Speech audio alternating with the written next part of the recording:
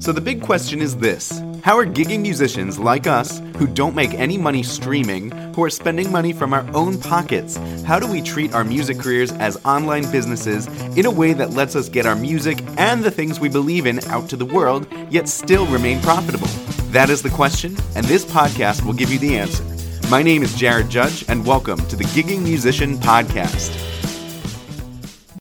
What's up, Gigging Pros? It's Jared Judge. Welcome back to another episode of the Gigging Musician Podcast. This is the earliest I am leaving a gig. It is 8:03 in the morning, and I'm already done playing my gig. It was that golf gig. I mentioned a couple episodes ago that some guy wanted me to play for a tournament, and he hired me and signed the contract, paid my fee, and then I played the gig. Now, this gig was crazy because it was at a golf course.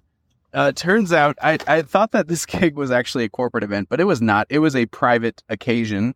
This gentleman, he was hosting a private golf tournament for him and 16 of his friends, or I guess 15, making the whole group 16. And he wanted just some fun music to kick off the first tee. And usually, he said he hires an act or hires somebody for this every single year. Last year, he hired like a ventriloquist comedian that insulted all the players. And as we chatted last night about the logistics, he said the point of this is to actually distract people as they're teeing off, just to kind of set the tone for the tournament, which I thought was hilarious. They actually kicked it off with like shots. The guy brought like a bucket of syringe shots, not like needles, but alcoholic shots. And they kicked off the tournament by doing those shots all together while I was playing, which was hilarious and made me want to play golf with these guys. Although I've never played a game of golf in my life. I've hit balls off the driving range, but never an actual game. I wouldn't know how to do that. If anyone wants to teach me, let me know. I'd love to take you golfing. So anyway, as I was talking about the gig, a couple interesting things about it. The biggest thing was that he mentioned that there's no power over there, and I actually had called the golf course and asked about getting power over to the first tee box, and they said, yeah, it's just too far away. We don't have power, so you'll have to figure out something like a battery-operated PA or a generator, and so that was the big problem to solve. So I actually asked the organizer to cover the cost of the generator, and he said, sure, and as long as you rent it, set it up, and I'll just pay for it. So I built that into my fee, and that was great. And so last night I went to Home Depot's rental center, picked up a 2,000-watt generator, and then, brought it to the golf course today. And that's where the problems began. That's a big hook, right? So I'll be honest with you guys. I am not a very outdoorsy kind of person. I don't use generators often. In fact, this may be my first time. And I don't know if it was user error or there was something wrong with the generator, but I turned it on, it started, and then I didn't even plug anything in. And after a couple of seconds, after a minute or so, it turned off. I was like, oh crap, I am an electric violinist. I can't play without electricity. What do I do? So I tried it a couple more times. I found the instruction manual online. I'm pretty good at reading instruction manuals and read through, saw that I was doing everything the right way. These were the instructions that they provided of how to turn it on. Still would not turn on. So I was panicking a little bit, freaking out. What do I do without electricity? Oh crap. And luckily, by the first tee box, there was a utility shed that I walked around and found that they had an outdoor outlet. And so luckily I brought my gigantic extension cord, which if you play in an act that needs electricity, I definitely recommend getting one of those 100-foot extension cords, the big yellow sturdy ones, because that was a lifesaver today. My extension cord was long enough that I could plug into that outdoor outlet and run it to the first tee box for the golf course, and I had power. So that saved the day. A couple other interesting things was they requested some songs that I actually have never played before, and I had them on my list because I was using the same list as from another act that I run, which is the string quartet Dream City Strings. And Dream City Strings has sheet music so that you can show up to a gig and sight read pretty much any song. So I basically copied my set list over from Dream City, but the music that I play with Extreme Strings is totally different. I need a backing track, and I need basically the piano vocal music. So they requested a couple interesting ones. They kicked it off with the Star Wars Throne Room theme, which was awesome. I just basically played along with John Williams' best in the London Symphony Orchestra. Then they went right into Still Dre by Dr. Dre, which is awesome. I played that, and it actually works a bit better on electric violin than it does string quartet, because I typically don't play rap on string quartet.